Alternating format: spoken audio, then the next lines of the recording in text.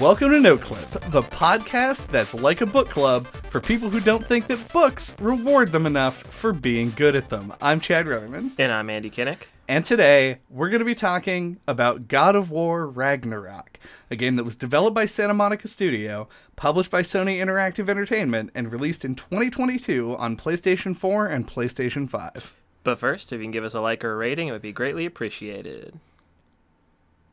God of War Ragnarok is an action game. Mm-hmm. Congratulations. And it is a sequel to the game that we should decide right now, because it's going to come up. Is it God of War End, which is the official title of the game? Uh-huh. God of War 4. God of 4. God of 4. Or as we described it on our previous episode, God of More. I think I usually refer to it as God of War 2018, if it did in fact come out in 2018, which I'm checking right now. I usually refer to it as this, but I might be wrong. I will oftentimes say the first game, which Right. this is not. Yeah, for the purposes of this So- conversation, if we say any of these things, including the first game, well, that is what we're talking Yeah, about. if I say it specifically, Yeah. I mean God of War 2018. It did come out in 2018, Nice. and I knew that, and that information came from me and no one nobody else. So if I say the first one, I mean that one because I've never played the original. Okay, yeah, that makes sense. But yeah, and I actually kind of want to start there. I think I don't want to jump into any particularly big topics right off the bat, but I did want to say out the gate, just to put everybody in the right mindset as to how I'm sort of looking at this game. A lot of this is going to be compared to the original game, and you could go listen to that, but that's like 2 hours of podcast that you would have to listen to.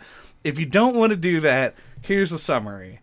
I thought that God of War 2018, the first game, was a game that was outstanding in terms of its technical specifications and was good everywhere else. Not exceeding that, not really falling behind. A very standard, polished product that just happened to look amazing and sound amazing and have good acting. I feel mostly the same, but I think I was more positive than you or JJ. Yeah, that's true. Because action-adventure games are just kind of my jam. Right. So, looking at that as being the big comparison point for this game for extremely, exceedingly obvious reasons, my baseline problem with God of War Ragnarok is that it did not do enough to differentiate itself from the original. I could take that exact same description and more or less apply it to this game as well. And I would like to spend the next however long explaining why that is. Yeah. But yeah, I think that's a good place to start. Like, I don't. This is not going to be a puff piece for God of War Ragnarok, at least as far as I am concerned. And it's also not anything that I say that is hyperbolic. It should be taken that way because the baseline of this game is still fine. Yeah. Though I will have some specific complaints that I think are more not fine than others. Yeah. I kind of wanted to talk about the critical reception to this game. Sure. Because, like, before the game came out, I didn't think I really wanted to play it. Having been the one who I think liked it the most when we played 2018, Yeah. I was like, this seems like a really good foundation to, like, make a sequel to that could be even bigger and better. But my cynical brain is like, this is sold really well. It's gotten mostly good reception. The next game will just be the same game again. Yep. And then it came out, and pretty much everyone gave it glowing reviews. Specifically Video Game Donkey, who I disagree with his opinions sometimes, but think he has a consistent voice, and I can usually tell what I'll think of a game by what he says about it. So he made like a video that like pretty much just praised the game straight up and down, which is what sold me on it. Right. And I was like a couple hours in, and I'm like, man, this is just the same thing. It's like The Last of Us Part 2, where I can imagine the meeting where they all went in and sat down and were like, let's come up with some new gameplay ideas. And they were like, write something down on slips, put it in the hat.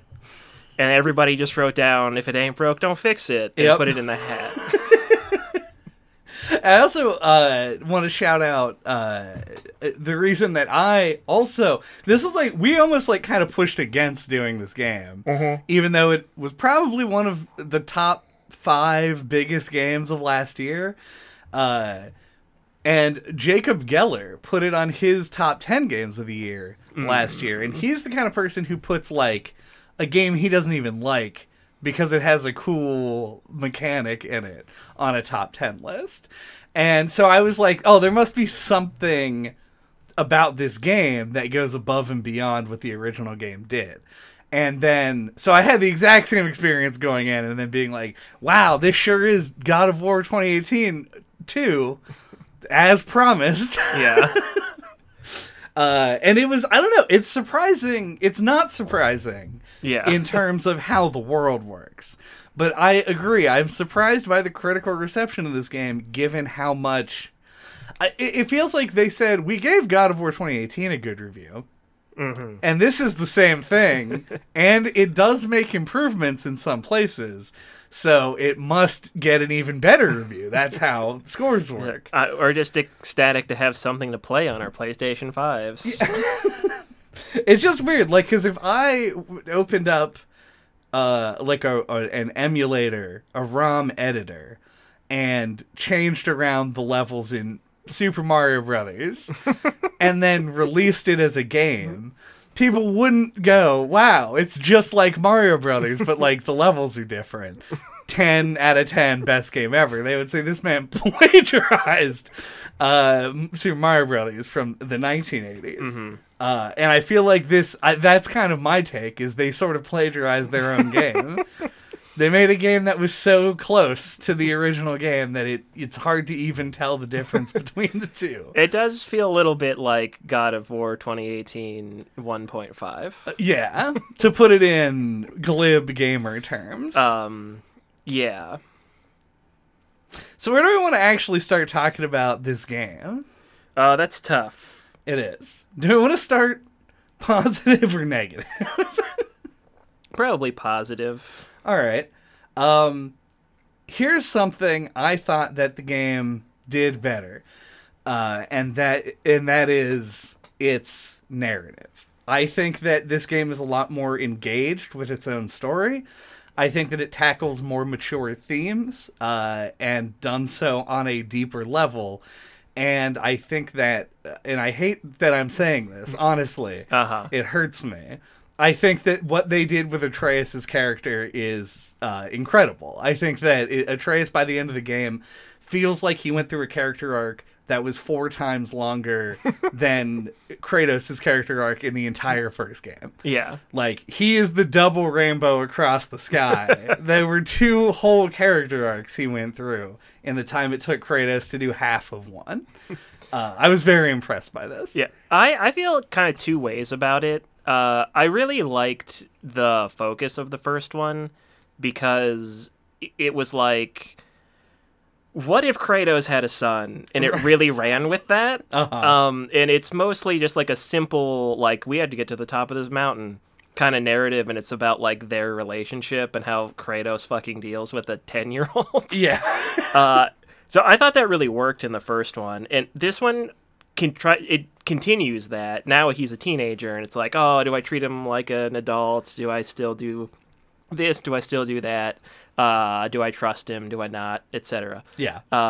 Which I like, but then it also is way more actually focused around the whole, like, we came into Norse mythology world and started fucking shit up, and now Odin and Thor are here to, do something about it. So it gets way more into that kind of a plot as well. Yeah.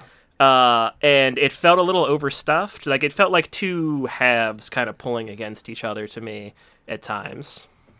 Yeah, I agree with that completely. And we'll play into a mild criticism that I have. I say mild. It made me not connect with the story in a way that I think probably harmed it a good bit in terms of like how I was engaged with the game. But it's minor in that, technically speaking, it's not really that bad. I think that I agree with you that it's definitely overstuffed. There's every element of this game is overwrought in some way or another. There's like a layer or two of stuff too much on top of every possible story beat, mechanic, fight, individual location. Like there's just something extra on all of them that makes it a little bit worse than it could be. But I think that like the overall, this one having this theme of like especially like death and the acceptance of death. They somehow made Brock and Sindri not completely miserable to be around, which is like the feat that Xenoblade 2 couldn't accomplish with the Nopon. They took the two most annoying characters and put them at the center of this one, and they actually kind of worked. Mm-hmm. As soon as like there's a quest where like Brock joins you as a companion, I was like, oh boy. I'm Chad's excited. Gonna hate this. Yeah, I can't wait for all this great dialogue. I do think Brock's dialogue is still real bad. I feel like I liked Sindri in the first one. That mostly Brock is the annoying one. Yeah, I would agree. And he is definitely written better or toned down in this, or some combination. Yeah, I think in the first game he was written to play like an archetype. Like they just wanted him to be that. Yeah, like bad comic relief. Yeah. And then when we finally get to this game and they got to sit down and write a proper script for him, he's much less annoying. Mm-hmm. Yeah, but yeah, that whole thing, like that, this idea of death and how it sort of it can bring others closer together in the loss of something important. I think they do a lot of good work tying those themes together. And then everything about Asgard is written like it's a fucking Disney Marvel movie. And it frustrates the shit out of me. Because, like, it makes so much sense when you think about it. Mm-hmm. When you take one of the biggest video games of the last 5 years that everybody loves, no matter how many times I'm at a party and I'm like, well, you know, it's okay. And I get into an argument with some guy. It turns out I'm no fun. When you go to make the sequel to that, you go, oh, what else is popular? And you pull those things in to make sure that you have a bona fide lowest common denominator hit on your hand. Yeah. The constant jokes and stuff. And I thought Odin was well written and pretty funny, but they wrote in a character who shows up when you're about to climb that wall. Oh, and I'll talk guy. about that. Yeah. To just yell jokes at you from off screen. Mm-hmm. Like why? Why does that character exist? I think probably focus groups said like just climbing this wall is boring. Well, they were right. But we'll talk about that later. So yeah, those are my two minds. Mm-hmm. The Venn diagram is both thought the narrative was pretty good. Mm-hmm. Both agree that it was a little bit overwrought with a bunch of stuff. I'm opposed to the Disney writing. That's my own little bubble over here. Yeah, it didn't bother me too much, but I get it. I will say the best joke in the whole game had no words, which is just where Odin turns around to talk to someone, and they're just on the other side of him, and he didn't realize it, and he just has the animation on his face as he turns back around. Extremely good. Very funny. Loved it. The least funny joke in the game? All the jokes that dude yelled at you while you climbing the wall. I guess, do we want to keep talking about the story, or do we want to shift gears?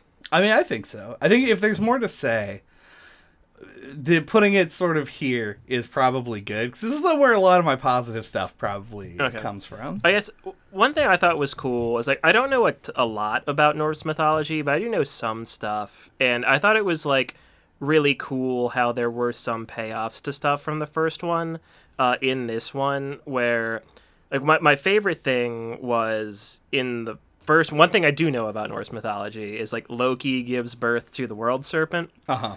And in the first one, whenever you first meet Jormungandr, Mimir remarks on how, like, he recognizes Atreus, which is like foreshadowing. And then in this one, you give a snake or a like giant soul, right, in like the, I don't remember her name, but she's like a big, Angraboda. Angraboda's house. Oh, it's her grandma or whatever. Her grandma's house. And then it like slithers away, and then later on she makes a remark about how he's like still growing, and it's like, oh, okay, they're setting it up like, because like the Norse mythology thing is like cyclical, so like Loki creates Jormungandr now in the timeline, and then by the time it loops back around, he'll be giant, blah, blah, blah. Right. Thought that was really cool, and it was done subtly, and I got to feel real smart for picking up on it. The game never, as far as I could tell, never directly addresses it. So if you had not mentioned that to me, I literally would have glossed over all of that, forgotten it instantly, Yeah. and then never thought about it again. So it is cool, but it is something where you just kind of have to know the story to actually put that together. But yeah, I like that kind of approach. Like, don't dumb down your writing for everyone. Yeah. So I appreciated that. Well, I think that's fair if you wanted to do this the way they did it. It's fine. You cannot set it up and then try and give it a payoff later without explaining it, because you need resources outside of the text to understand it, I guess. And my argument for this, and the reason that I bring it up, is because I was walking through the woods one day in God of War Ragnarok, not in real life. And my traveling companion, Freya, was like, oh, they're like the Wolfenwatts that we fought in Gomgard.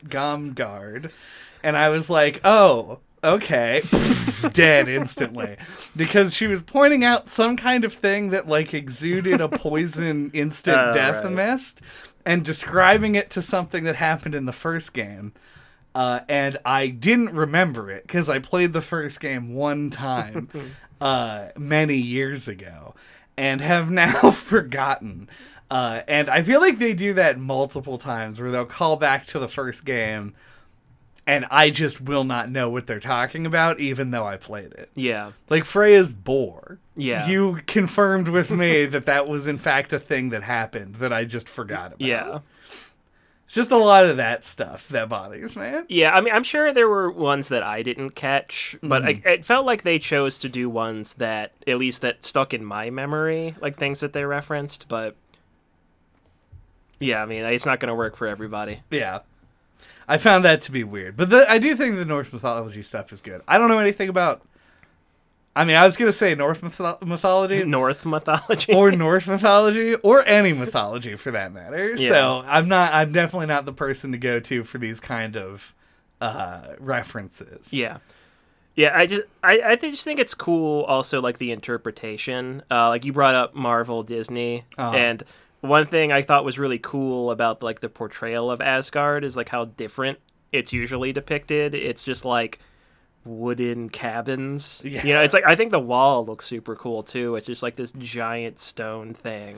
Very imposing. With all these pythons in it. Like yeah, it doesn't look like pristine like how you would expect it to look. I like the effort that went into like making the unique depictions of all the characters. Like Odin, I think is such a bold choice. He's kind of like a mafia boss. Yeah. Like when he first showed up, I'm like, oh, that's what Odin looks like. But then like the scene goes on for a minute, and I'm like, oh, I really like this. Yeah. Yeah. It's like bold choice that I think really works. Yeah, and like Thor is big and imposing. I like how all of them are so tall. Like, they're, like, a full 2 feet taller than Kratos. Right. Which makes them extra, like, imposing. Yeah, I think the very few of the gods that you end up fighting in the game are Kratos or smaller sized. Mm-hmm. Like, Heimdall is close. And a lot of the time that you see Heimdall... like a regular-sized human? Yeah, but a lot of the time he'll be up on that thing. Yeah, it's like the tiger thing. Yeah, that he hangs out with and is good friends with. And so it always gives them this sense of being above everything else. It's a good detail. Mm-hmm. And everything else, honestly, about the Asgard sections, I thought Like, I don't really like playing as Atreus, personally, but as you'll find out soon, I don't really like playing as anybody. But... So I wasn't, like, excited to get into them, but, like, a lot of the good character work and stuff is done there. And while I like that they gave Kratos a lot more sort of, like, emotional depth in this game. He had... You said, like, what they did is, like, what if Kratos from God of War, the PlayStation 2 game, had a 10-year-old that he had to take around town and not kill? They did that, and they did it well, and it stuck, but it doesn't give Kratos a lot of room to really do anything. Yeah. Because it's the premise of an SNL skit, not an epic story. Yeah, what I think they've been doing is, like, trying to do, like, I assume this is going to be a trilogy. We'll talk more about that later. Give him, like, a really, really, really slow burn character arc over all three. Because, like... In this one, he really feels so much more like a regular person than he ever has before.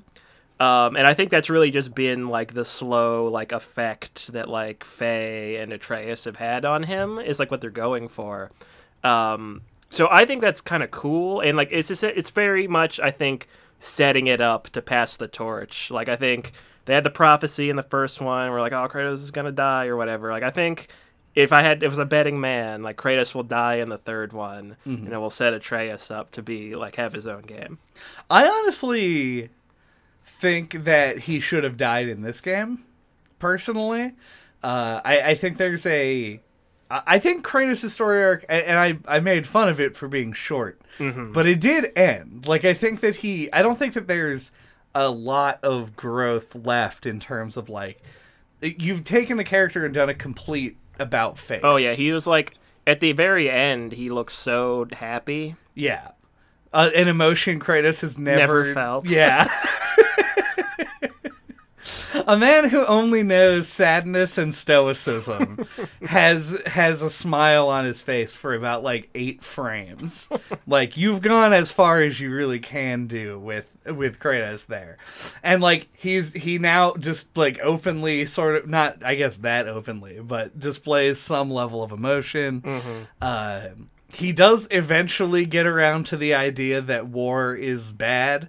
He says it a lot, but man, does he love war all the time. He loves violence, maybe not specifically war. True, yeah. And they're always like, you know, he's like, well, the violence we do has consequences on us. It's like, but also, I'm going to just gallivant across the 9 realms and kill everything in it, even when there's no reason to. But yeah, the fact that we did eventually get there, like, he has, to me, I think it's complete, and I think it would have been cathartic for him to have died at some point. Everyone in this game is doing fucking noble sacrifices. Yeah. They happen constantly. And Kratos not once nobly sacrifices. Yeah, I don't think they'll have the balls to do a Last of Us. They're going to give him another full game. Yeah. And then kill him. I honestly think they probably didn't kill him because they didn't know how to do post-game without Kratos. I guess that's fair. Yeah, they wanted to have a post-game. Because I got words on the ending. But when it ended and the credits rolled, but then as soon as you step out the door, the credits are just like gone, and it goes, here's a list of things for you to do. I was like, ooh, like, that feels gross to me. So you have this big giant ending, and then they want you to jump right back into like fetching mystical orbs for John. I don't know. No, it definitely goes against, like, I think the creative vision of it. Yeah. It'd be cool if it's just video gamey at that point. Yeah. Which I think, man, there's so many things to go into here. Please steer. Daddy Kratos. Yeah. Let's jump to, this is a bit of a leap, and it's That's fine. Kind of a weird place to put it, but I think it's an interesting way to sort of see the game. And how it compares. We haven't talked about basic mechanics yet, but I do want to talk about boss fights. Not so much like the actual mechanics of the boss fights, but just sort of the changes they made coming from the first game, and also just other more nebulous things. Specifically, I want to talk about how much more video gamey the boss fights in this are than the first one, and why I think that's actually a good thing. So we'll get into more of the nitty gritty when we talk about how the game plays, but I think that the boss fights were kind of the highlight of this game for me. And it's very funny coming from God of War 2018, where every boss was the same boss except 3. Mm-hmm. It now makes that feel comically lazy when you compare it to this game and how every boss is unique and actually has an interesting mechanic to them. And I love that there's just like big red damage indicators on the ground. Odin has like a fucking Trivial Pursuit board that you fight him on, and you gotta jump to the wedge that's not gonna explode. Like, it feels very much more like the original God of War's boss fights, even with the new mechanics. And I think that that's great. I think that they did something interesting with the bosses to separate them from regular gameplay, and made them actually a blast to play. Mm-hmm.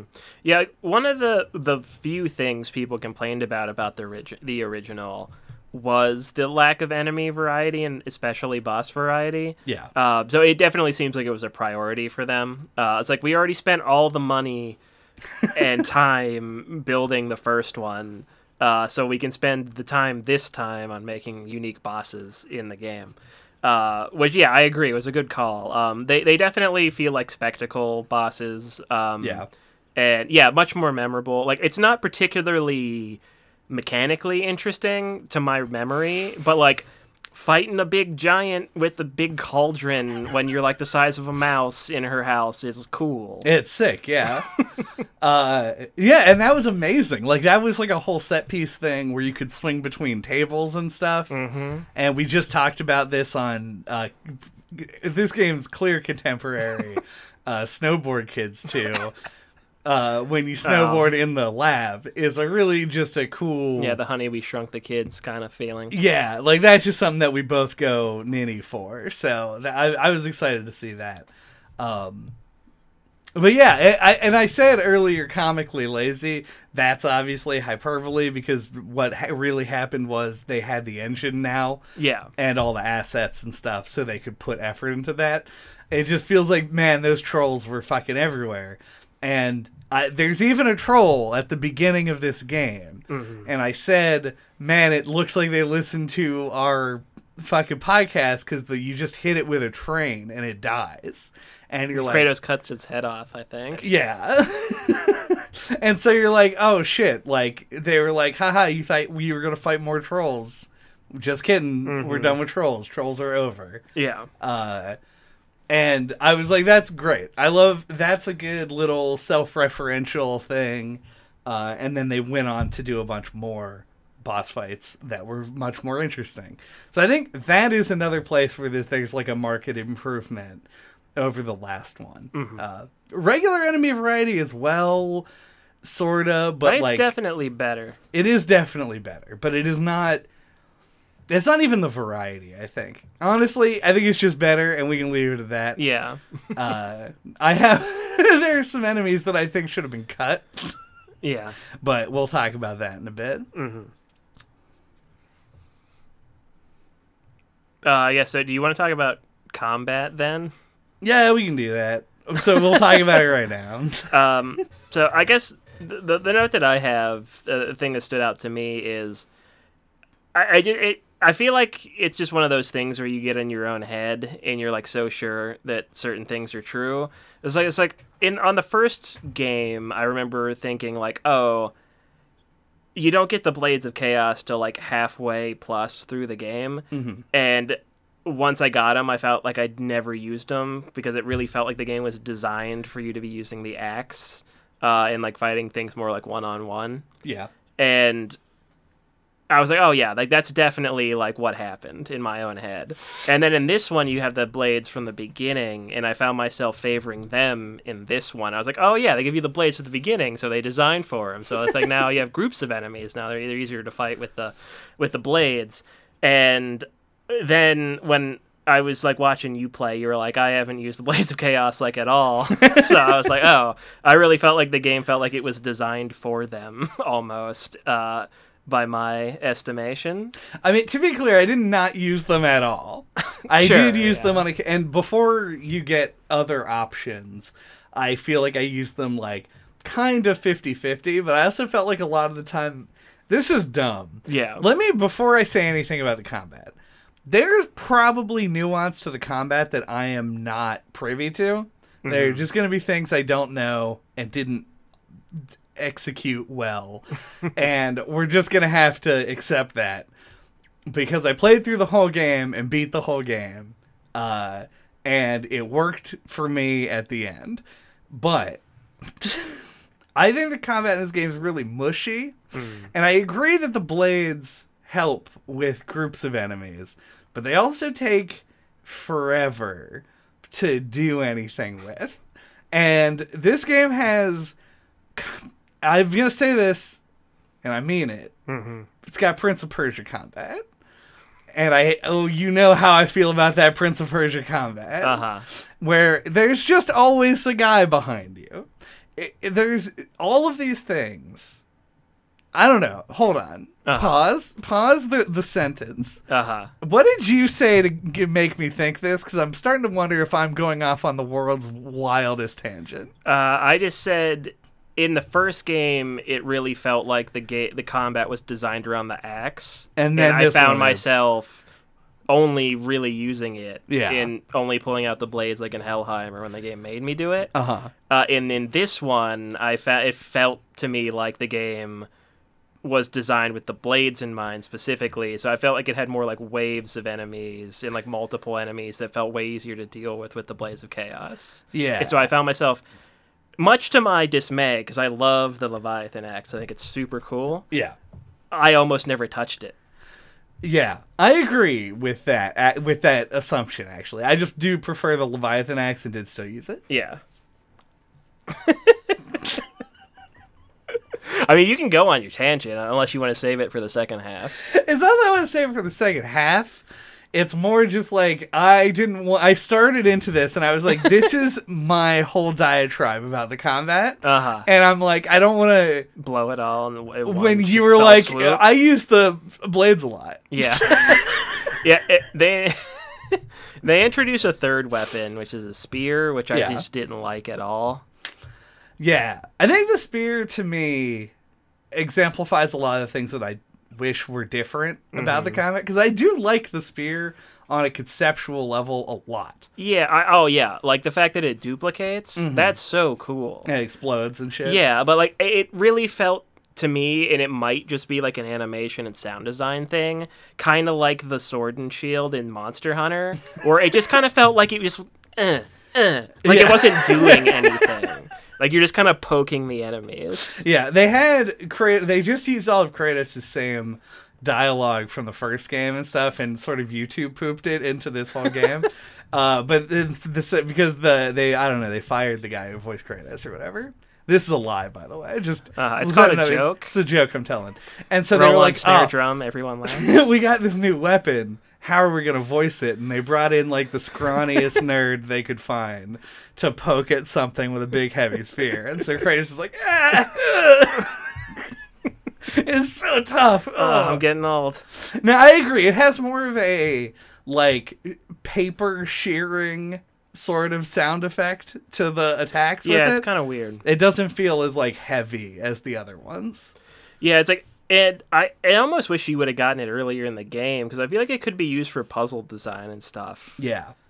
Man, you could tell that me and Santa Monica Studios were not on the same page when they gave me the spear and they did the tutorializing of the like glowing hole in the wall, and they were like, they're gonna see that and they're gonna think back to all the places in the world that they saw those, and we're like, what do I use for that? Fuck no. Nuh-uh. There was nothing you were gonna do that was gonna get me to go fucking back to the woods to go look for holes in the wall. I did remember all the places I saw those, but was like, fuck, I had the same reaction, like, fuck no, I'm not gonna do that. It's like not a bad idea. No. But you didn't design your game Exactly, for this. It's yeah. not a Metroidvania. Exactly. Do we want to transition to another topic of conversation again? Sure, it would be like a messy first half, and then we'll pick it up and clean everything out in a second. This is one of my big things, is in the first game, we talked about the Lake of the Nine. Yeah. And how it's kind of like a hub area. And me, known lover of hub areas, was like, it's pretty good. Like, I like sailing around it. Yeah. And the water level lowers and reveals new stuff. It's pretty cool. And I feel like, I don't want to put words in your mouth, but I feel like JJ wasn't really hot on it. And I feel like you were definitely less enthusiastic than I was. Correct, yeah. But, like, this game, I think, really highlights how valuable it was. Because, like, you take that out, and you're just warping everywhere. Like, it really makes the world feel like a series of corridors. And, like, that relating to the Metroid design, or the Metroidvania design thing, yeah, like, if the game were, like, easier to get around and, like, you know, like, designed for you to go back to places more conveniently, I probably would have gone back and thrown the spirit stuff. But it's, like, it's laid out in such a way that, like, you can't even, like, get a mental map of like where things are, and you know it's just not designed for that kind of thing, and like that's probably my least favorite thing about the game is I think like they've clearly put shit tons of money into this. Like you're kind of in awe of how expensive it looks and like how nice and polished certain parts of it are, but like I feel like they did not put a ton of time into just like the way Kratos feels to move around, like traversal and like world design, I think are lacking. Because like Kratos feels really stiff, I think, to run around. And yeah, and like that's just like, I don't know, chicken or the egg, I don't know which one. But like, and I feel like that just kind of leads to like, just like, you just run down a corridor and you hit stuff with a weapon. Yeah. And that's exactly what it is. Like, there you go, you like get on the fucking horse and buggy. What is a sled? The sled dogs, yeah. And you get on and you go around the frozen Lake of Nine, which looks fucking great. That's pretty cool. It's sick. To have that in there, but now it's all frozen over. Yeah, did you free the big jellyfish thing? Yeah. And it like flies around and looks fucking cool amazing. Stuff, yeah. Looks great. That was in the desert though, wasn't it? It is, yeah. So you have this like big exciting fucking world to look at. And I think the developers were like, yeah, look at this big fucking exciting world. Let's make it an open world game. And when they say open world game, what they mean is you go to a point of interest, you get off of the sled, and then you walk down a corridor. Mm-hmm. And you just repeat this over and over again. There's not like an element of exploration. It's like, this is like when people say that, oh, you know, Dark Souls 2's world design was kind of like a hub and spoke world design, as opposed to an open world like in Dark Souls 1. So it's like, fine, it's just a different thing. But they didn't design it like it was an open world, and God of War did. It's a hub and spoke, and they were like, but they made it seem like it was the thing you would want to go back to any of the places. Yeah, and I think it works in the first one a lot better because it is a hub with spokes. In this one, it's like disconnected, like there's a couple of different, like more open areas, but most of it's just corridors. Yeah. It's a big rooms game in disguise. It's a big rooms in disguise. I agree. And they're disguised as an open world game. Yeah. And for me, and I might just be like nitpicky asshole, they put like a bad foot forward for me because like early, like one of the first things you do is Atreus is turned into a bear. Yeah. You have to go like track him down, which is a cool like story thing. Mm-hmm. But like you're tracking him and like the blood trail and the footprints will like go off the corridor, and you're like, oh, like it really like highlights how like on a track you are when it's like the path you're tracking like goes off of it and kind of like creates this illusion that there's more, but you can't go to it. You're just within these walls. Yeah. The fucking Animaniacs run into a cardboard sheet painted to look like an avenue. Kind of. That's essentially what happens all the time in this game because they're very clear paths. And we are the discoverers of the eldritch truth of the color yellow. Right. And this game has the rune walls. Yeah, little rune walls to show you everywhere that you need to go. So you never get lost. No. But also you can never have any fun exploring. Yeah. You just go down the same the joy path. of exploring is just like, oh, could I have gone left instead of right? What joy. Yeah. And also, let's be honest, you never went right. You always go left Yeah, first. yeah, left-hand rule, obviously. No, and the mask sections when you're playing as Atreus. Oh, yeah. Why do you have to equip the mask? It literally does nothing. It points in the way of game design. It's a compass that says level design where it's supposed to say north. And you just point it and go, oh, it's the corridor I was going down. Mm-hmm. Like, it's such a...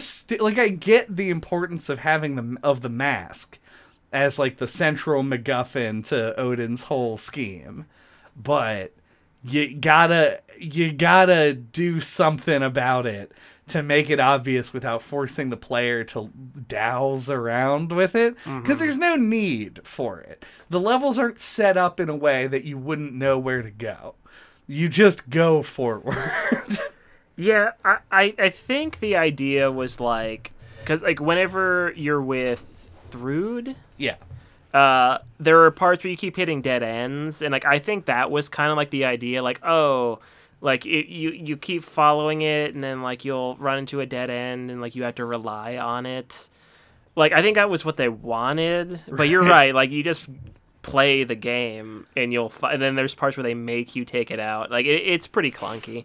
Yeah, it's very strange, and actually something that relates to both that and also just the failure to design this as an open world game element of it. Mm-hmm. The compass that's in, not the fictional compass I just came up with, but the compass that sits at the top of your screen and tells you where your objectives are. You know, it's like got a little icon on it. So Man, I don't even remember that. Maybe did you turn it off? I think I did. You're a classic. Let's turn it off. It honestly that would have been fine. Yeah. Because this game it tries to show the relative position of your objective as opposed to the absolute position, so that it kind of shows you if you need to like turn to one side or the other. So like if you're here and your objective is straight north of you, but you have to go through several corridors to get there, it'll be like, go right, then go left, and then et cetera until you get there. And it's impossible to read because it just jumps around all the time. Like, whatever algorithm makes it actually point in the correct direction is fucked up somehow. And so your objective just spends all of its time on the right side of the compass. And then occasionally it like ping pongs to one side or the other. It's like impossible to follow. Yeah, definitely.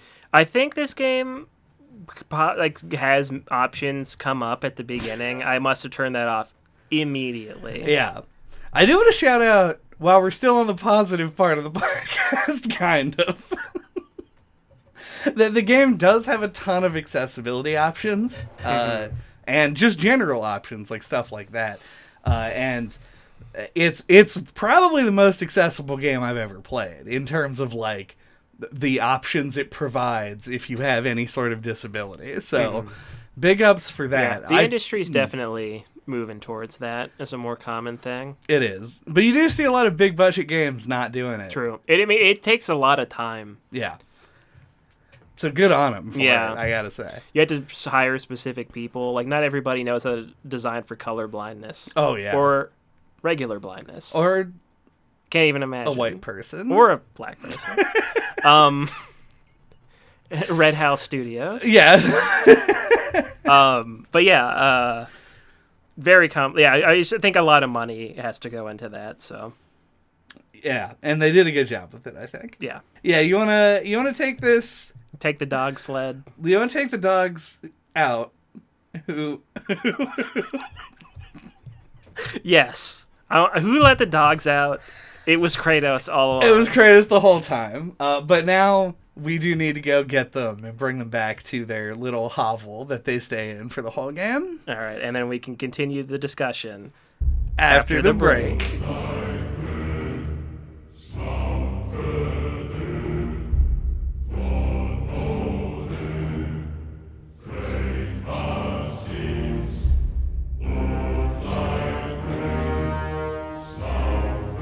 Welcome back. I think the most pressing thing, and if you stuck with us through that first half of the podcast, that was a little bit wild. The payoff to the whole bit in the middle. I want to talk about the combat in the game. Broad strokes, and then we can dial in if we want to. If you play the original God of War, the fourth God of War, that is an original. 2018. The 2018 God of War. Then you know exactly how this game plays for the most part. It has a few wrinkles. There are a few things that I'm pretty sure were there, but don't specifically remember. And I'll probably be glossing over those largely. Things like runic attacks and spirit summons and shit. They all exist here. And they're just our super moves, so they don't make that much of an impact. I am curious a bit. The game uses the same stat system that the first game uses, where you have strength, defense, luck, runic, vitality, and cooldown. So I am curious if there is a way to, like, make a build. But everything I ever played in this game, with any combination of anything, felt exactly the same. I have no fucking idea what my stats were really doing. So there's that, I guess. Yeah, if you're a big God of War nerd and want to really dig into stuff like this, I can recommend Joseph Anderson's video on the first game, because he talks about the combat, breaks it down to a degree that I think is comical, but it's a good video. As is his want. Yes, as is his want.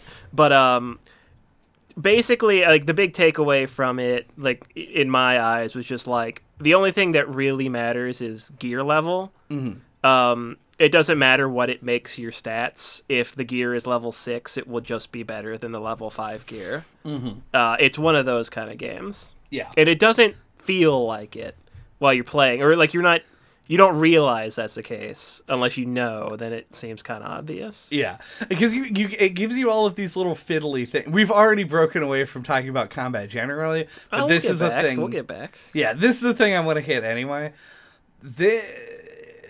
I hate crafting. I think everyone knows this at this point. It's not a surprise. This game puts 100 fiddly layers of bullshit on top of its really basic-ass combat system that not only don't need to be there, but make the game demonstrably worse in several ways. First of all, you ever open a chest in this game? At any point were you excited to find out what was in that chest? No, but I think my problems with it are different than yours. Okay. I like a good crafting system. They do get shoved into everything nowadays, and I don't like that.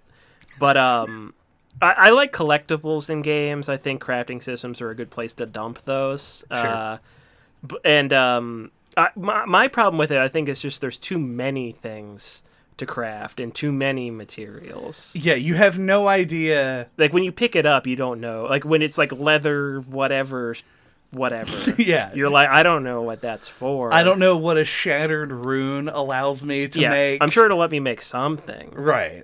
So it's like this whole thing where you have an idea in your head of, like, picking up this material will in some way aid me, but I don't really know in what specific way.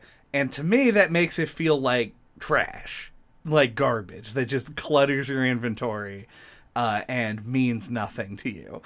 And so I was unexcited to open any chest because I knew what was in the chest was going to be some shit I didn't understand or care to understand.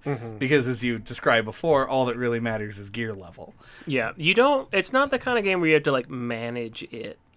Well, Like, that's true. Good, like, crafting systems, I think, are in games when you have to, like, where you're like motivated and like want to keep track of what you're picking up. Like you said, I don't like the things cluttering up my inventory, and I'm like, I don't know if I ever looked through my inventory. I take your point, yeah, but like it's just not that kind of game, right? Yeah, and I mean, I do think it would be better probably without the crafting system. I think like upgrading the weapons feels good. Sure, but those are specific crafting items Yeah. that you get for completing like major events. Yeah, but you shouldn't like upgrading the armor feels pointless. Yeah. Take that out. Get rid of it. Don't need it. Yeah. And I don't even think that the whole stat system is really necessary. Like, did you ever go back to an earlier area and feel like you were way stronger than you were before? I don't think so. I feel like I don't know, but like I would have like guessed that the enemies scale They to could. your level. I think they do. If they do scale to your level, then there's literally no reason for the system to be in there in the first place. Yeah, like I know you disagree about the specific example I'm gonna give, but I feel like it's kind of like something like Bloodborne, where it is an action RPG, but it's like butting up against just wanting to be an action game, and it might be better if you just took the stats out. I did see that. I think It's much more true of this game than Bloodborne, but right. I think there are certain games like that are put in the RPG systems because that's what people like, but like they might just be better as like an action game. Right.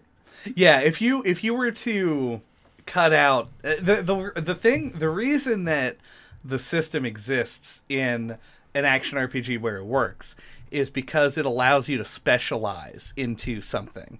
In God of War, you're always going to be able to use... You're just going to be Kratos. Your 3 weapons, you're always going to be Kratos. There's no real customization. No one's Kratos is that significantly different than anyone else's. Mm-hmm. And so it loses the customization and it just adds numbers.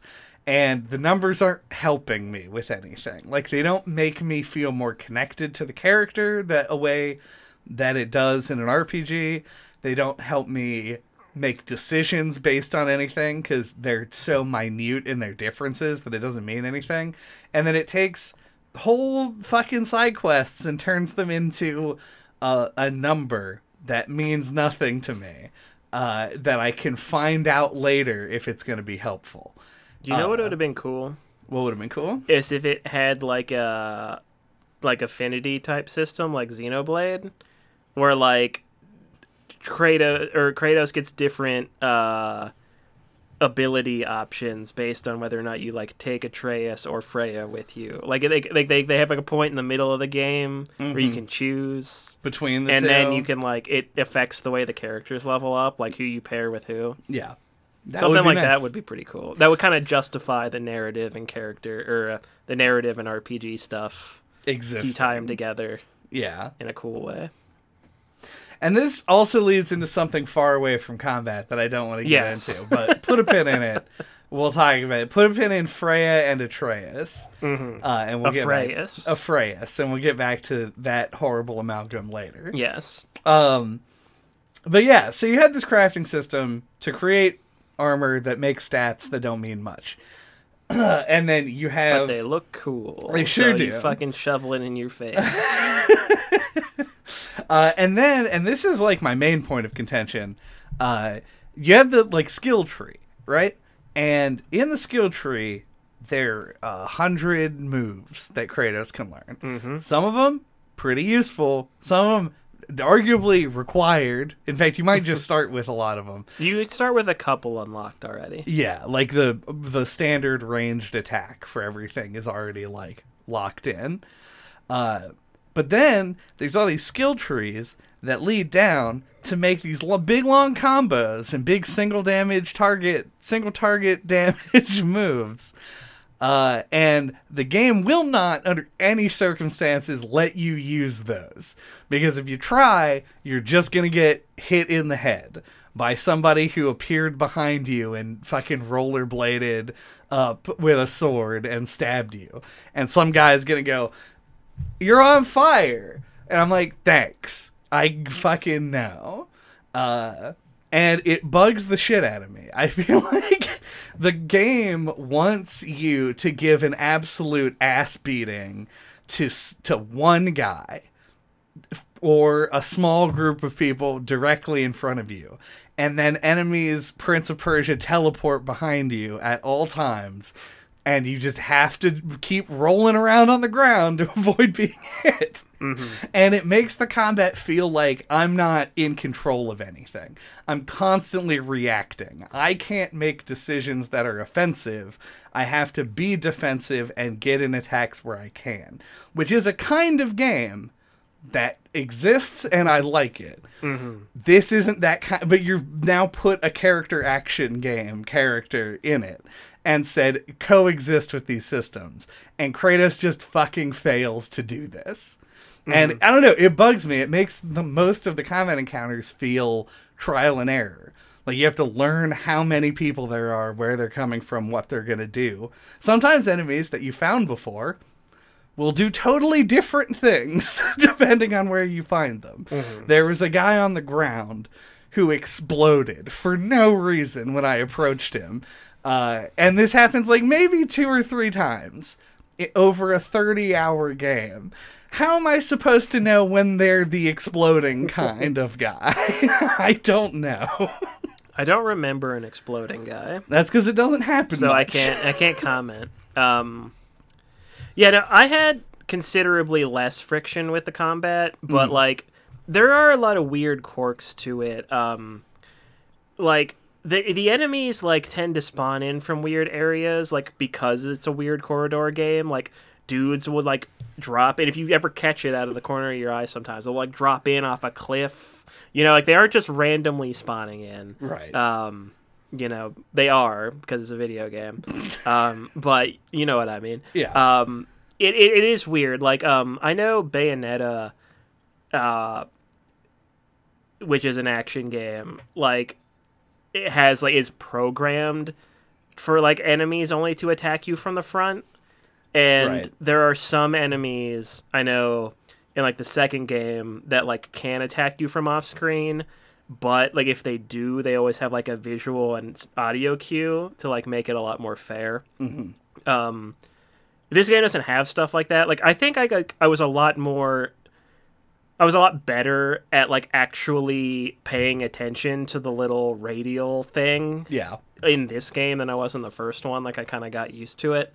But yeah, like, you do have to just, like, kind of dodge a lot. Just boot up the game and start playing it if you think this is nitpicky, but, like, and listen for how frequently a companion character says "look out behind you." Yeah. It's a lot. So I think, yeah, like, it's something you can kind of, like, adjust to, but it is just kind of bad. Yeah, it feels like it isn't designed for this type of a game. Like, it's that we have an over-the-shoulder camera and a moveset that has long combo strings that doesn't want you to get hit because you can build up effects by not getting hit. And they spawn characters in behind you all the time in order to make it so that you aren't just thrashing everything. Because, make no mistake, you would. The combat would be too easy if stuff never attacked you from behind and forced you to reposition. But, you know, it works way better at that, and that's projectiles, which this game has. And when something in front of you throws a fireball, you know to get out of the way. You see it happen, and it's easy to avoid. It's kind of why the bosses work. Like, yeah, but things can throw fireballs at you from off screen. Also, that they did make it worse somehow by allowing that to happen. Yeah. So it is. Yeah, it is just constant, and yeah, like this. It's also a thing that, like, I dislike about Kingdom Hearts combat. True. It's like a thing that, like, once you've played a couple of, like, good action games that actually, like, design around these problems, it's kind of hard to go back. Yeah. And you thought that people would think that was nitpicky? I'm sure there's some people who are like, the combat's good. Well, yeah. Here's the real nitpicky thing. My favorite defensive option in this game is the parry. I think that it's very satisfying to do. I think I talked about this in the first one as well, like when you get the big shield punch Oh, yeah. And it, like, slows everything down and, Like the Captain America. Yeah, it's fucking great. Yeah. It's super satisfying to do. And the parry does that in this game. Like, you get that The good... screen shake. Screen shake, time stop, whatever. It's super good. Yeah, time dilation. It's amazing. Yeah. But there are two indicators. There's people can do attacks, but you have to watch their animations for. Very quickly, you will just stop watching animations for anything. You just interrupt people with other attacks. So those attacks never even really play in. But then they have yellow circle attacks, which are attacks that if you block will break your guard, but you can parry them. And red attacks that you can't block or parry, you just have to dodge out of the way. By itself, that's fine. It's a classic system. Classic system. The arrows behind you, this is the nitpicky stuff, Yeah. are yellow and red to determine how soon. Like how close they are. Yeah. That's what it's supposed to be. Yeah, like when they're going to attack. In my brain, I've just associated yellow with parry and red with dodge. And so when I see the yellow arrow, I don't get out of the way. But you really have to, because you don't even know what attack they're doing. The yellow-red doesn't correlate to the unblockable / parryable attacks. It's just when they're attacking you. So I ended up resorting to, a lot of the time, just mashing the wrong button over and over again to get out of the way. Yeah, I was kind of the opposite, where, like, I really didn't parry anything. Like, I just dodged everything. So, like, any circle, regardless of color, I would just dodge. Yeah. And I was, like, I did pay attention to the colors of the arrows. But, like, I replayed the beginning of the game to capture footage yesterday, because I forgot to do it when I played this in January. And I was, like, I was parrying more. Like, I was going through the beginning of the game again, and it was like, man, like, there's a couple of things I just kind of ignored the first playthrough. And it does really speak to, I think, what you said on the first half. Like, everything in this game is a little too much. Yeah. I was like, there's just so much. It's one of those kind of games. Like, I feel like I've said this about other games, and then feel like maybe I'm just a negligent player. But, like, I feel like there are just certain games where, like, they throw so much at you, you're going to end up, neglecting certain things. And this is definitely one of those. Yeah, there are whole defensive options. If you're making use of everything, like, I think that's when, like, the combat can shine at times. But, like, yeah, it's definitely it's got a lot of wrinkles. Yeah. And yeah, like we talked about when we were talking about Sacrifice, we don't have the APM to maximize combat in this game. The fucking like runic attacks, which I think they were much better in the first one, and they really nerfed them in this. Oh, like in terms of how effective they are? That's probably true. Because I found myself almost never using them. Yeah.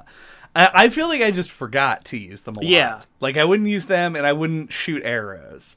I did that constant. It was kind of like the pistols in Devil May Cry. Whenever I'm not, like, attacking with a regular attack, I'm hammering square. To get that chip damage, yeah. And it's really useful. Like, you build up the stagger real quick on certain enemies with the arrows and stuff. Yeah, that's what I found, is that the sonic arrows were really useful, and the runic and arrows... the rest of them, not so much. Yeah. There's a whole, like, elemental system built into the game where, like, you can cause frost with the axe, and then if you switch to the blades, the burn damage deals steam damage. Yeah, it like deals more damage, but it's not obvious enough. Right, and also I just think it's really hard to apply all the status. People either die or force you into a defensive option before you could apply the status. So it felt like that was never happening, and that's why, much to the disappointment of all, I opted for a no weapons playstyle for like the last 6 hours of the game, where I just punched everything to death because I had armor that made it poison them and then do more damage to people with a status effect. And I had a shield also. I forgot about this. If you bash with the shield, it would transfer status effects applied to you to them, which works wondrously with that. This is classic you. That, like, you managed to make a fist build in this game. They're so fast. Yeah, no, it's not like anything against that choice. It's really... Well, I'm already like this, where I spend much less time laboring over the stuff in the menu. Yeah. And, like, I remember watching you play, and you were actually, like, looking at what you picked on the skill tree instead of just taking everything, because you know you're going to get enough skill points to pick everything. Uh-huh. And I was like, oh, wow. Like, I didn't even read half of them. Yeah, a lot of the stuff... So the fact that you knew you had things that did, like, certain effects, right. which goes back to, like, what we were saying about this kind of just feels like it should just be an action game. Right. And, like, I'm fine with the skill tree existing in an action game. To unlock the abilities and stuff. Yeah, it's like the constant collectibles is where I have the big issue. Yeah. But it does, as somebody who does labor over the skill tree, who labors in the menus like fucking Hercules. Yeah, like they're the mines of Svartalheim. Exactly. I use the wrong mythology for this game. Come on. Sorry. I think a lot of the issues were exacerbated for me because I did try to engage with that sort of stuff and I just couldn't do it. Yeah. It's just funny to me that you actually found like synergies. Yeah, I had to. Because I really didn't think they were there. There's so many things that do so many other things. Some kind of synergy had to exist. Yeah. Just even by pure coincidence. Like, the armor sets are set up in a way that if you wear the whole set, it does something. Yeah, it gives you a bonus. Yeah. Like, I even had, like, an amulet series that effectively did the same sort of status effect thing that I was doing with my armor in order to further boost my damage. Which is probably why, in the end, I didn't have, like, a hugely difficult time with the game, because I was able to build into those systems. So, like, I can't bring all of this up and say, this is a net negative. I just think that the experience of getting there was the opposite of smooth. Mm-hmm. It was the rocky road ice cream of getting to a build that was fun, and the game doesn't even want you to think about the idea of a build. Yeah. You have to go one way or the other, and they tried to go both. Yeah. So 100%. Yeah. Man, I got some other stuff, I'm sure. About the combat or just about the game? Probably both, but I think just about the game. I think we could probably move on. Yeah. We got my shit out of the way, I think, for the most part. I think capstone on the combat conversation. Sure. The combat's really difficult to read, and it makes it not extremely fun to do. But I think that there are parts of the game that really work with the systems they have in place, and I think that, like, combat with few enemies or with one giant enemy work pretty well. And I think that if they do go forward with this series, like have a third game, they will. And they will, obviously. I think that is something they should think about and lean into. Like, porting the system again is not going to create a game that is a fun time for anyone. Like, we've seen it, so it's not going to be novel anymore. And people are going to start to pick up on these little flaws that amass into a kind of messy, janky system. So yeah, that's that. Mm-hmm. You want to talk about climbing that big wall? Yeah, sure. So this is like, I feel like this is going to be a classic dividing line. No. Because that's one of my favorite parts of the game. Oh, I can't believe you. Yeah, my favorite parts of this game, I think, are the set pieces. Uh-huh. And I think just, like, the spectacle of, like, starting out far away from the wall, going all the way to it, and then climbing to the top of it, and, like, being able to, like, turn around and, like, look at the landscape. Like, I know, like, you're just climbing the wall. Like, I know all the criticisms of the thing, and, like, I kind of agree with them, but they don't really bother me, et cetera, et cetera. It's been talked about. Just, like, the set piece nature of just climbing a huge, the fucking wall around Asgard. Yeah. I thought was really cool and one of the most memorable parts of the game. I will give you that it's memorable. Yeah. I do also want to say that I was trying to think about things I remembered from the first game, and climbing out of the witch's abode was one of those things. And I will say I didn't remember it because of it being a real fun time. Like, I agree, like, the dumb comic relief blonde guy character, who I thought was going to be Odin in disguise and isn't,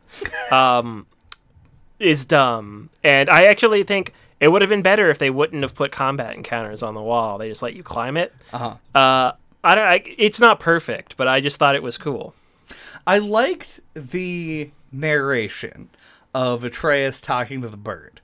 Yeah. I thought that was good. I like that And then you get to the top, and then Heimdall's there, etc. Yeah, a lot of that stuff's really good. It's like a little tiny 3-act play. You start there, you climb, and then you get to the confrontation at the top. You start with the comic relief. Yeah, and then you have you go back down into the city at the end. Yeah. No, it's good. It's good as a play, as a structure. I just think I complain. I mean, my one line that I had in my head about this section was, I'm glad that they have a capstone on the climbing mechanics, the one element of the game that you literally cannot get better at, and be like, haha, that's my joke, moving on. If you like the climbing, I can't say anything about it in terms of like, you're wrong. You're not wrong. You just like doing it, and that's fine. I mean, I don't like the climbing sections. I just don't dislike them. Right. And like that's even separate from this part. Sure. What's cool about this is not that you climb a wall. Well, it is. In terms of gameplay satisfaction, it's like it's the presentation of it and the set pieciness is like super cool. I agree. I think that is good. But I wish that they didn't try and make it feel like a wall boss. Like, it has like a bunch of like little segments where you do a fight, and then like segments where you have to do a jump and do another jump, and it's like a little different, but you can't fail it. Right. It's impossible to fail it. So I think if they had just made it simpler and done the same thing, I probably would be more positive on it. But I mean, yeah, I was more surprised that you were like, I thought it was a positive inclusion in the game. Yeah, like it was like one of those things. Like I feel like I had like a smile on my face the whole time while I was doing it. I did too, but I was thinking about all the jokes I could tell about it. Yeah. So. I was like, because like it seems like the kind of thing that like and maybe this is my cynical brain overthinking things. Like it seems like the kind of thing would happen in a cutscene. Right. You know, it's not like as cool as something like Breath of the Wild where it's all gameplay, you just climb like a big mountain or whatever. Right. But like in my head, like, oh, like climbing the wall into Asgard is a thing that would be like quick time events in a God of War game. And they just like let you do it. Yeah. You know, like I don't know. I liked the way it was presented. I don't know. We're just shrugging our shoulders. Yes, for the listeners. Yeah. I thought it was cool. That's fine. And then it leads to the reveal of what Asgard looks like below, et cetera, et cetera. Also, I had an option set on. This is auto climb. Auto climb. There is that really should be an option. There's an option for minigame automatic completion. Which is like when you have to like press a button to do a thing, essentially, and not like interactives, but like things that create like you have to tap X or whatever. Honestly, like they should really just get rid of those. We talked about this if you dig deep in your memory to last year. When we talked about the medium, they also had an option to auto-complete their little segments, and we said the same thing. Yeah. It's like, if you have the option, think about whether you need them to be there. I think, that's its own, like, separate discussion even. Like, I feel like they're in these games because the original God of War games had QuickTime events. Yeah.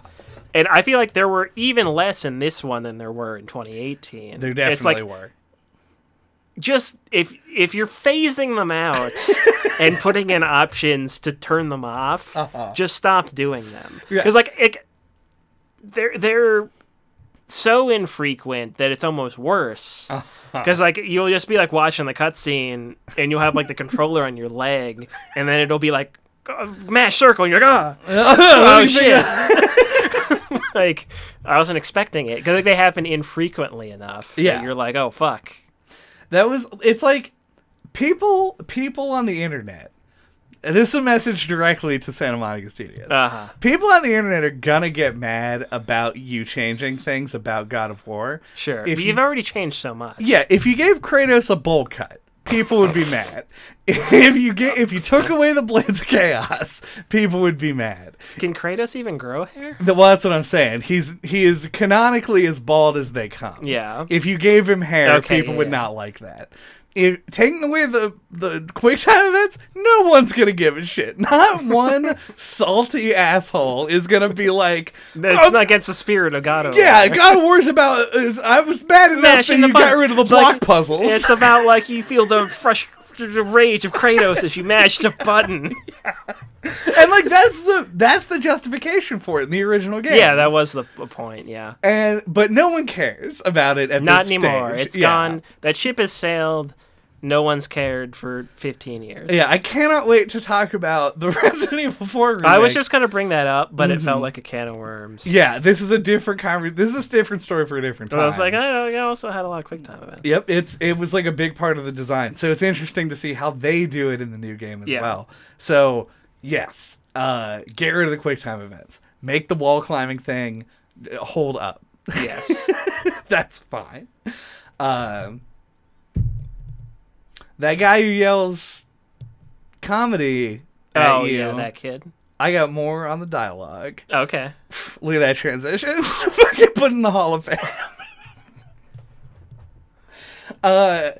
I mentioned earlier that I liked that the boss fights were more video gamey than the ones in 2018. Yes, that were just all the same boss. That were all the same boss, which is kind of video gaming in itself. But I liked this in the boss fights because I think it made them more fun. Mm-hmm. It was an added element of the game that was very easy to understand, and it gave your brain a little bit of a change up from the mashing that you'd been doing before. One of the things that Santa Monica Studios seems to know about God of War is that it is a video game. And they love to talk about it all the time in God of War Ragnarok. Uh-huh. There is a sequence where you free Tyr, and then you take him back, and then y'all go to the elf planet. Alfheim. Which is, I guess, not a planet, technically. Yeah, the realm. The realm, yeah. I mean, it might as well be a different planet. It's kind of the same thing. The Nords invented science fiction, as we all know. Kinda. A little bit. Anyway. Yeah, and like 100 times during that level, somebody was like, man, your dad likes to pick up loot, huh? Oh, yeah, they do that joke a lot. It's the kind of thing that's kind of funny the first time. Yeah. I was like, haha. Well, and that's another thing, like, I know, like, shout out Matthew Matosis, talked about in the first game, like, to lean into the theme of, like, because the first one is more, like, focused on, like, Kratos is a dad. Yeah. Kratos' day out with his son. And it would be, like, cool if he emulated your behaviors as the player. And, like, one of the things, is, like, if you break pots all the time, have Atreus start doing that, too. Right. And it's, like, maybe a lot of people made comments like that, and like then they put in like a little joke about that, like, oh, like let's comment on like how the player's gonna play the game. It kind of felt like that, but then they do that like fucking 10 times. Yeah, it like I would, and like I probably kinda, more than 10 times. Yeah, like I kind of like a lot sympathize though, because like man, they put in so much effort with all the dialogue. Oh yeah, like you play like. It's kind of wild. I didn't even, like, really think about this until, like, I was reflecting on the game.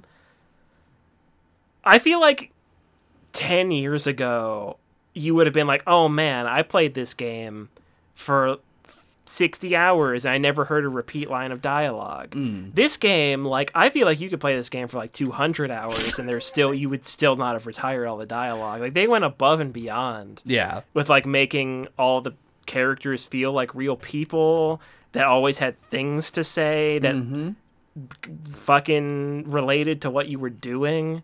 It's kind of crazy. Yeah, and honestly, the effort goes in, and I can spin this even further, and we can talk about a whole other thing. Yeah. Because it's like, the voice lines that you're going to hear repeated are like combat callouts, which are going to bother you because you need to have that repetition to know what each sound means. You want the consistency. Exactly. Yeah.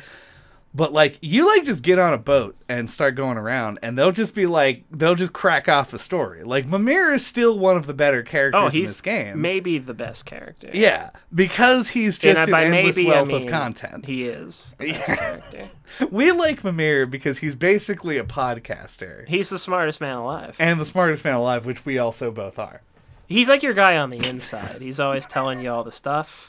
He's like the guy on your backside. He's like the guy on your backside, yes, literally. He is the guy on your backside. But he's like your guy on the inside. Yeah. Right. I like all of these things. Yes. But, because the game, we mentioned, fails as an open world concept. But the side quests in this game are incredibly dense. There's a lot to them. They're well written, yeah. They're well written. There's dialogue and unlockables and all kinds of shit hidden behind them. It's kind of a design approach I like, where it feels like they approached the side quests like they were main content. Yeah. But then made them not mandatory. Yeah. Before there was a time crunch on me finishing this game, yes, I did a lot of them. Mm-hmm. And yeah, you'll wane the further in you go. Yeah. And as I got closer to the end of the game, I didn't do many of them, and I really wish... I mean, I'm glad I didn't, because, like, when I reflect on that time that I spent on those side quests, I shouldn't have done them. A lot of them didn't really reward me with anything that I particularly liked or wanted. Yeah, like... But they're so interesting. Yeah, that's the... I think that's legitimately, like, supposed to be the reward. Right. It's the narrative content. Well, yeah, I completed a sequence in which I, like, got 2 parts of a key, and I took that to a door... Mm-hmm. As you do with keys. Yes. And unlocked it and found out some stuff about Sigrun, I think. Sigrun, I think? Yeah. Seagram's... It's Sigrun. Seagrun's ginger ale. Yeah. And at the end of the game, there's like a little dialogue between Kratos and Sigrun. Yeah, they got those details, man. Yeah, it's great. I think it's super good, and I wish that the world worked so that there would be more incentive to go do these things. Yeah, it's begging for better world design. Yeah. I feel like people, though... This is... Because we're aliens from another planet. True, but, like, come on, man. The corridors... They're not fun to go down. Come on. Anyway, we're aliens from another planet. Well, that's what I'm saying. Like, I guarantee you that most people who bought and played this game, like... to the end, like who are committed enough to play the game all the way to the credits, probably did a huge number of side quests just because of the way they're laid out. Yeah. It's really well done, but it's just done in a way that makes you not want to do them. Yeah, also. We've definitely, like, these games do make me think about, like, the unique perspective we have, and even more so for, like, game reviewers, like, if I was just playing this for fun, and I wasn't playing fucking, 15 to 20 games a year? Yeah. If you're just talking about the main episodes. Yeah, like, I feel like I would have done most things in the game and enjoyed it more. Right. If this was, like, one of, like, 5 games I was playing in a year. Right. The flaws definitely stand out more when you've played, like 20 things like it in the past couple of years. Yeah, it's like, I mean, this is getting into my final thoughts a little bit. Sure. We can steer away. Yeah, we will steer away. We will oar away. We will steer our little boat away. But I will say, like, it is something that's like, this game, to a lot of people, this kind of stuff would actually feel a lot more unique, I think. Yeah. I think this game definitely wows a lot of people. Yeah. Even today, when the idea of, like, a game wowing you seems a lot less... almost like a impossible. Common thing. Yeah. I do want to shout out, though, if you're listening to this for some reason without having played the game, if you are that person... Like the person Dude, who I picked this envy up. you. I do. And also do the side quests, right? Like they have a lot of like I brought this up as sort of like it's a little bit of a positive and a little bit of a negative, but realistically the side quests are incredibly well designed for being side quests. We've played a lot of games and played a lot of side quests that are a shitload worse than these. Yep. So they are worth examining and exploring. So I kind of wanted to circle back to the narrative and the idea of this being a trilogy. Okay. So I feel like, I assume it's going to be a trilogy. I think a lot of people did. And I feel like this game kind of blew its load. Because Ragnarok happens and ends in this game. Odin, Thor, and Heimdall all get killed. Yep. Like, it feels so weird. Like, the first one, you just dealt with Baldur, really, and Freya. It felt like it was taking it slow. You know, like, Odin and Thor are teased. And in that game, it's like the opposite problem, where it feels weird that they don't show up. Right. And then in this one, it feels like everything that they wanted to do in the trilogy happens in this game. Yep. It's like, what do they even do with the third one? You know, like, what's gonna happen? Yeah, I'll circle back. Chair. Like, I liked the narrative of the game. I enjoyed fighting Thor and Odin and stuff. Yeah. You know, like, I don't have, like, a problem with it. Like, it was cool, especially after the first one, like, to, like, feel more God of War themed and fight gods and stuff. But, like, where do you go? It's like kind of like what we were talking, like, Kratos probably should have died in this one. Like, what do you do with the third game? Do they go back to Greece? That might actually be kind of cool. Like, you know, like, I don't know. Or do they go to they have to pivot to something else? Mm-hmm. Yeah, do you go to yet another mythological system and kill the gods there? What's, like, the third most popular mythological It's a Christian mythology.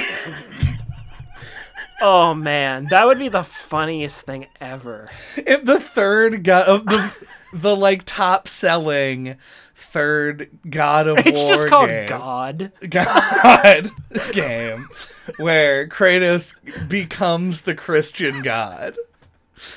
Oh, man. Through a violent path of usurpation. I don't know if that's a real word. You fight Jesus and he just doesn't fight back. Just turns the other cheek. He keeps turning the other cheek, yeah. But he parries you every time he does it. No, I don't know. I literally have no idea where you could go with this because I suck with mythology. Sure, so I don't know. Like they did Ragnarok, which is the end of the mythology. You know, like it happens, and it's so on the last game, God of War 2018, I was like, it feels weird that the game didn't end with a boss fight with Thor. Yeah, like he shows up to be like, hey. You know, like, we fucking know you're here. And, like, you know, lays down the smackdown. It said that happens at the beginning of this one, which is fine. But, like, it felt like it would have, like, made a more natural transition. And then in this one, it feels like... I feel like the game should have ended with the, like, you have to fight... Maybe you kill Thor, you have to fight Odin... Something crazy happens, and then you have to blow the horn and start Ragnarok. Yeah. And then the next game, like, the whole entire next game is Ragnarok happening. You know, like, it just... It feels so, like... There's a couple of things, and I'm actually glad I just thought of this. Like, the I don't know if it's, like, a whole game has to be one take concept. Make things feel smaller scale than they should. Yeah. Like, there's the whole part where they're, like... Oh, we need the Dropnir ring to make the spear. Oh, it's right here in this closet. you know, like, I don't know, like, if it needed, like, a cool temple or something to be in, but, like, it just felt kind of weird. And then, like, Ragnarok is just, like, a 20-minute kerfuffle. Yeah. And then it's over. You know, like, it feels so much... less grandiose than it should, and I feel like it shouldn't, like, the pacing of this entire new God of War series feels like all over the place. Because like the first one was like this slow, more focused idea, and then this one feels like it's the whole trilogy. And then like I don't know what they're gonna do with the third one. Yeah, the first one is like set up of a character, and you see this reflected in what was the fight? Baldur? Yeah. Like, Baldur goes through an arc as well, and he remains as, like, the main villain. Like, you keep coming back to him. He's the start boss and the end boss. Yeah, and is, like, a constant assailant for the whole thing. And Thor and Odin kind of share that in this, where they both go through the same arc, where it is, like, like, there's Thor by himself, and you fight him. And then Thor and Odin show up. And then there are periods where you interact with each of them, or both of them simultaneously. And then at the end, they are like the boss rush final bosses to get to the actual credits. And so you have this mirror of the first game in that, but what happens in between is everything.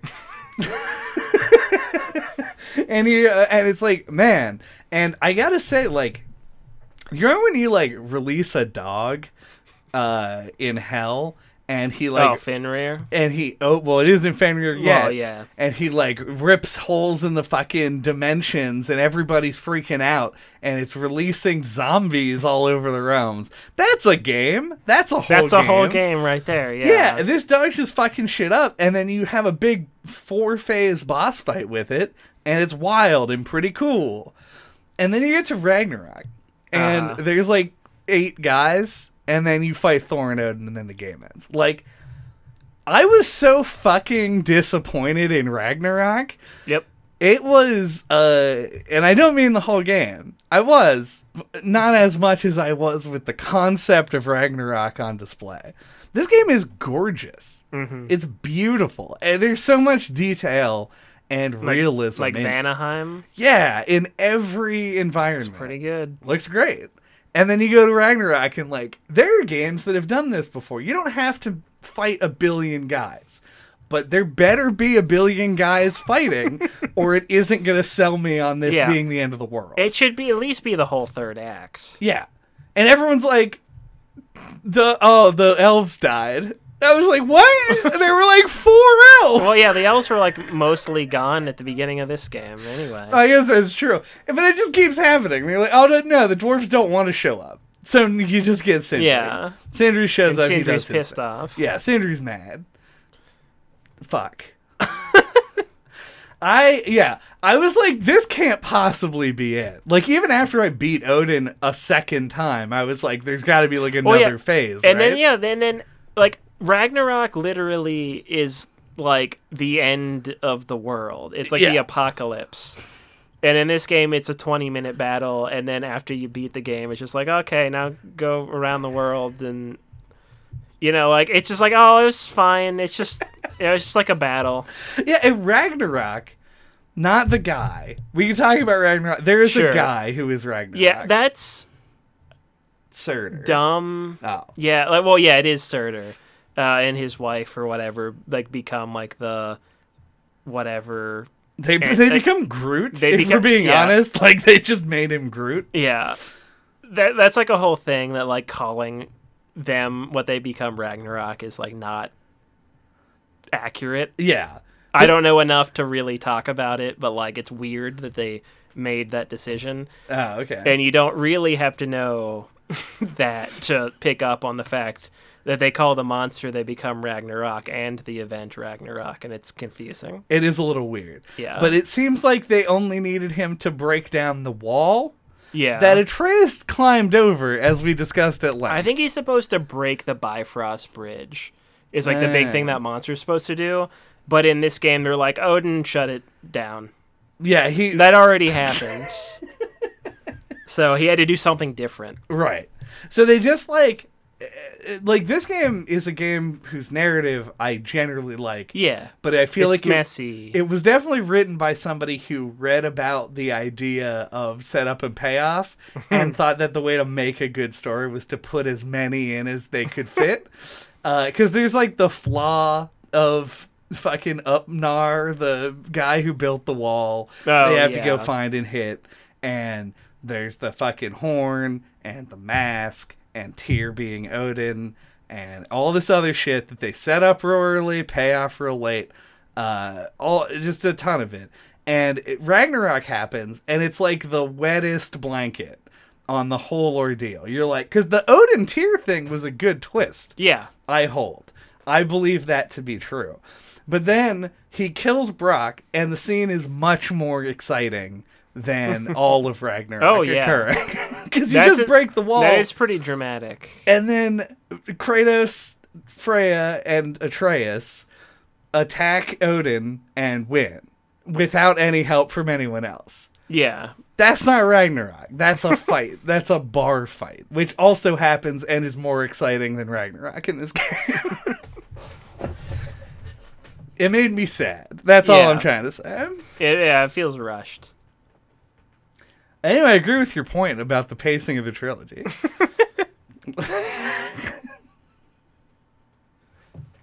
I guess the only other thing is, and this might be a fruitless thing to even bring up, but like earlier, I definitely said Freydis. Oh, and I said to pin Atreus and Freya as companions, and you said to pin that. Yeah. Would you like me to remember what unpin? you were gonna say? I do, yeah. And I'm glad that you brought that up, because what I forgot was not what I was going to talk about, but that I said I was going to talk about it. My problem that I have is that Freya is a very powerful character in lore. Mm-hmm. And not just a powerful character, but like a good character in the game, who I enjoyed traveling with and doing her stuff, because it felt like, I mean, my biggest issue with her whole arc is that she definitely is that meme of the real angry dog that then is smiling in the next one. Sure. Right after you kill Nidhogg. Like, you free her from her binds, and she's like before, she's like, I can never forgive you. I won't ever talk to my brother again. It's almost comical. Yeah. At the beginning of the game, where she shows up to fight you, like very beginning. Yeah. And you're like, is this happened every day since the last game? They just always get their head on a swivel. There's like a fucking mini series of like every day Freya attacks them. Oh man. Okay, I'm once again talking directly to Santa Monica It's like Team Studios. Rocket. They show up every episode. Can we get a God of War 1.5, like, over the top down? Make it also make it wacky. It's over the top down tower defense, like 16-bit game. You just defend the cabin. You defend the cabin against Freya for like 600 days in the events between God of War and God of War Ragnarok. That would be amazing. Anyway, she's a good character. She's a good character. Like her. I do wish that her change to being a friendly face was a lot less abrupt than it was. But I felt like they did as much as they could. True. She isn't a main character. In the amount of time they had to make her turn, I felt like it felt more natural than other things I've seen. A high bar. Yeah. It's hard. It's really hard to do a turn of a character without taking like fucking 5 seasons of a TV show. Like, or it'll seem too abrupt. Like, even like really good ones, you can kind of be like, well, I didn't really feel natural to me. Or maybe this is just me, but I think that's really hard to do well. It does seem like it would be tough. Yeah. But yeah, regardless, she's a good character. She's well written, well acted. And I like her. Yeah. I don't like that mechanically she is Atreus. To the point where Atreus leaves at the end of the game, and the game doesn't care at all. Yeah, it just goes, just Freya. Yeah, it's like you can just continue with Freya, and she'll do literally all the same stuff. It made, like you mentioned before, and what made me bring it up, having the ability to choose between the two of them and have them have different, like Atreus is, as far as I can tell, has a different skill tree, but other than occasionally pressing the square button, there's not really a difference between having them. And I wish that there was more of one. It would make Atreus' leaving feel more impactful to the player. Yeah. No, I don't disagree. It does feel a little underdeveloped. Yeah, I mean, it's certainly, like, design wise, the easier thing to do, just to give him a similar skill set. Yeah. But, yeah, no, it would be nice if there was a bigger difference, but it feels like it's something they added, like, as a cherry on top, rather than, like, a thing they really wanted to do with the game. Yeah, that's probably true. Well, on that note about her, do we have Freya thoughts? My Freya thoughts. Yeah, this one's tough. I feel like I felt like an apologist of God of War 2018 on the episode we did. And like, I think it's because you really don't, like, this game feels like it's following in the tradition of, like, action adventure games as, like, kind of started in the PS2 era. You know, like, it kind of feels like it's not open world. It's not like designed in the way modern games are. It's kind of like a, you know, like a big RuneScape. It's like a big room. Like, it's got like a little like hub and, you know, like spoke kind of design and stuff. It's like, and I like that kind of thing. Like, I feel like there's more room for it. Like, you don't really get games like that anymore. But I feel like this game, like, it really puts all of its money into the presentation and, like, the basics of the combat. And I really feel like other elements get left behind. I think, like, traversal and world design would be a thing that would really elevate this if it just felt smoother to play. Like, just yesterday, I bought on PlayStation 5 a game called Kenna Bridge of Spirits. Right. Which is, like, I think it's a AAA game, but, like, I'm sure it didn't have, like, a fucking fifth of the budget that God of War does. And it feels like a more smooth, natural, like, fun-to-play action-adventure game. Like, I don't know, it feels like it's really limiting itself in certain ways with like that kind of design of like how you move around and explore the world. But yeah, like, it's still like the parts that are polished are like so good that it's really hard to like really say this game is bad. It's a solid game. It's like parts of it are very good. But I think, like, overall, I thought this was worse than the first one. I don't know if that's a hot take or not. But I kind of liked the more focused, like, Kratos and his son thing. Mm-hmm. And the fact that it was taking it slow and you only really fought Baldur. This one, it felt kind of like Whiplash. It's like, oh, man, now we're just going to do the whole trilogy in one game. Yeah, like, it just feels very messy. And it's kind of what I expected, but yeah, I just feel like the public opinion seemed so high on it when it came out. So yeah, it was a weird one. If we rated the games, I think I would really struggle to rate this one because I feel like, but this was good, but that was bad. But this was good, but that was bad. It's like one of those kind of games where I feel like you're torn in 1,000 directions, and that's kind of like AAA games now. Like, they're so expensive, and they're just like can be just like wild disparities in quality between different parts of them. So, because like hundreds of people have to work on them to put them out in 4 years. So, yeah, I guess those are my all over the place thoughts. And also, there's a squirrel voiced by Q from Star Trek. That's an unadulterated positive. Yeah.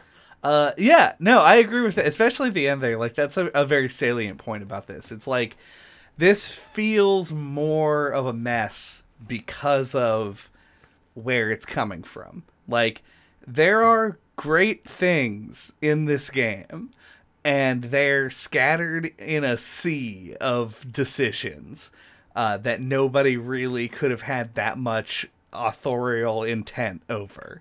Like, yes, this game had writers, and yes, this game had programmers and developers. They had a whole combat design team based on what they showed me in the credits. But with that much going on, it's so hard to get something that is like consistent in any way. And yeah, shit, that's just a problem with games like this. God of War Ragnarok was going to be a hit, whether it was good or bad. Like, there's nothing really that could have stopped it from happening, thanks to the success of the previous one and the fact that Sony pumped a marketing budget the size of like an oil company into making sure everyone knew that this game was coming out. So there really isn't like, I don't want to rally against like the design by committee idea, because I don't know exactly what happened with this game, but it does feel like they used a lot of the ideas from the first game and other ideas from other places and just piled them up in a big heap and sold it to me. And it really did not hit home. I think this is a game that has a lot of good stuff in it and isn't really a bad game by most metrics. Yet, I didn't really have any fun with it, and I wouldn't recommend it to anybody.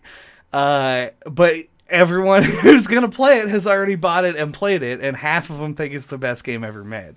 So it's a weird dichotomy. It's a hard place to exist in the how do you pick apart what God of War Ragnarok is. This was our attempt.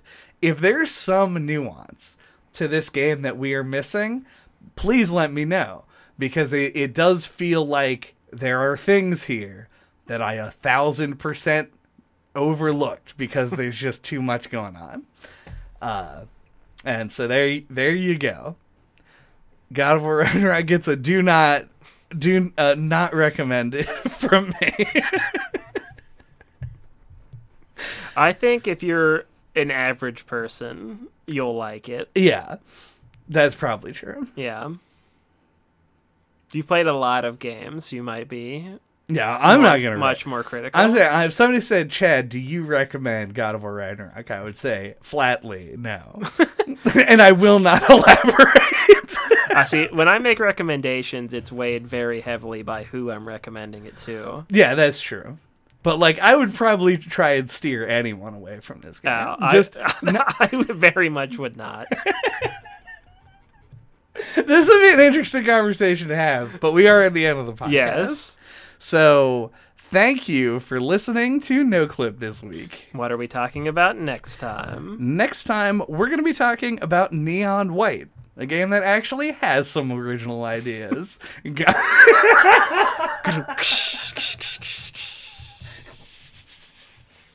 But until that time, you can get a hold of our original ideas on our website at noclippodcast.com or on splattershot.pro. That one we did steal. And from there, you can find our email address, a link to our Discord channel, and you can check out our old episodes, including probably most prominently the one on God of War 2018. But we've done we talked about Devil May Cry, Bayonetta, lots of sort of character action games, if that's what you're into. If you just want us to hear us talk about big, giant AAA games, we did Elden Ring last year. Yep. We've done a few of these. We have. Halo.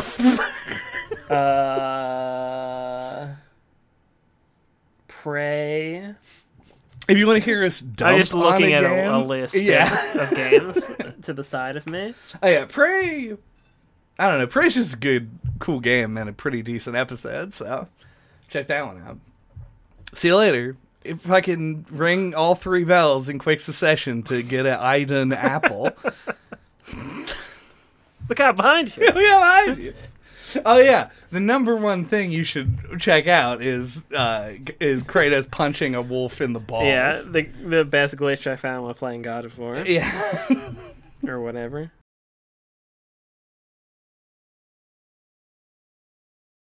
And today... we're going to be talking about God of War 2 on the PlayStation 2. On the Rat Station 2. On the Rat Station 2. Rat Time. Do you think that, with the exception of the literal person who said that, no one who listens to our podcast currently would get that joke? I could say with 100% certainty that no one has heard that. That seems likely. We've referenced the Rascal episode in the Discord, which may have spurred some people to go back and listen out of curiosity. True. It is possible. Yeah. Rat time. At the end of the episode, we should just be like, no episode next week. We're going to rerun the Rascal episode and just post it again. Gotta do an epilogue episode on Rascal. Rascal. I mean, that could be good. That would have been a good April Fool's. Yeah. Next year. Next rat year. Rat year. The year of the rat. In the rear of the rat. In the rear of the rat. You'll find our Rascal episode.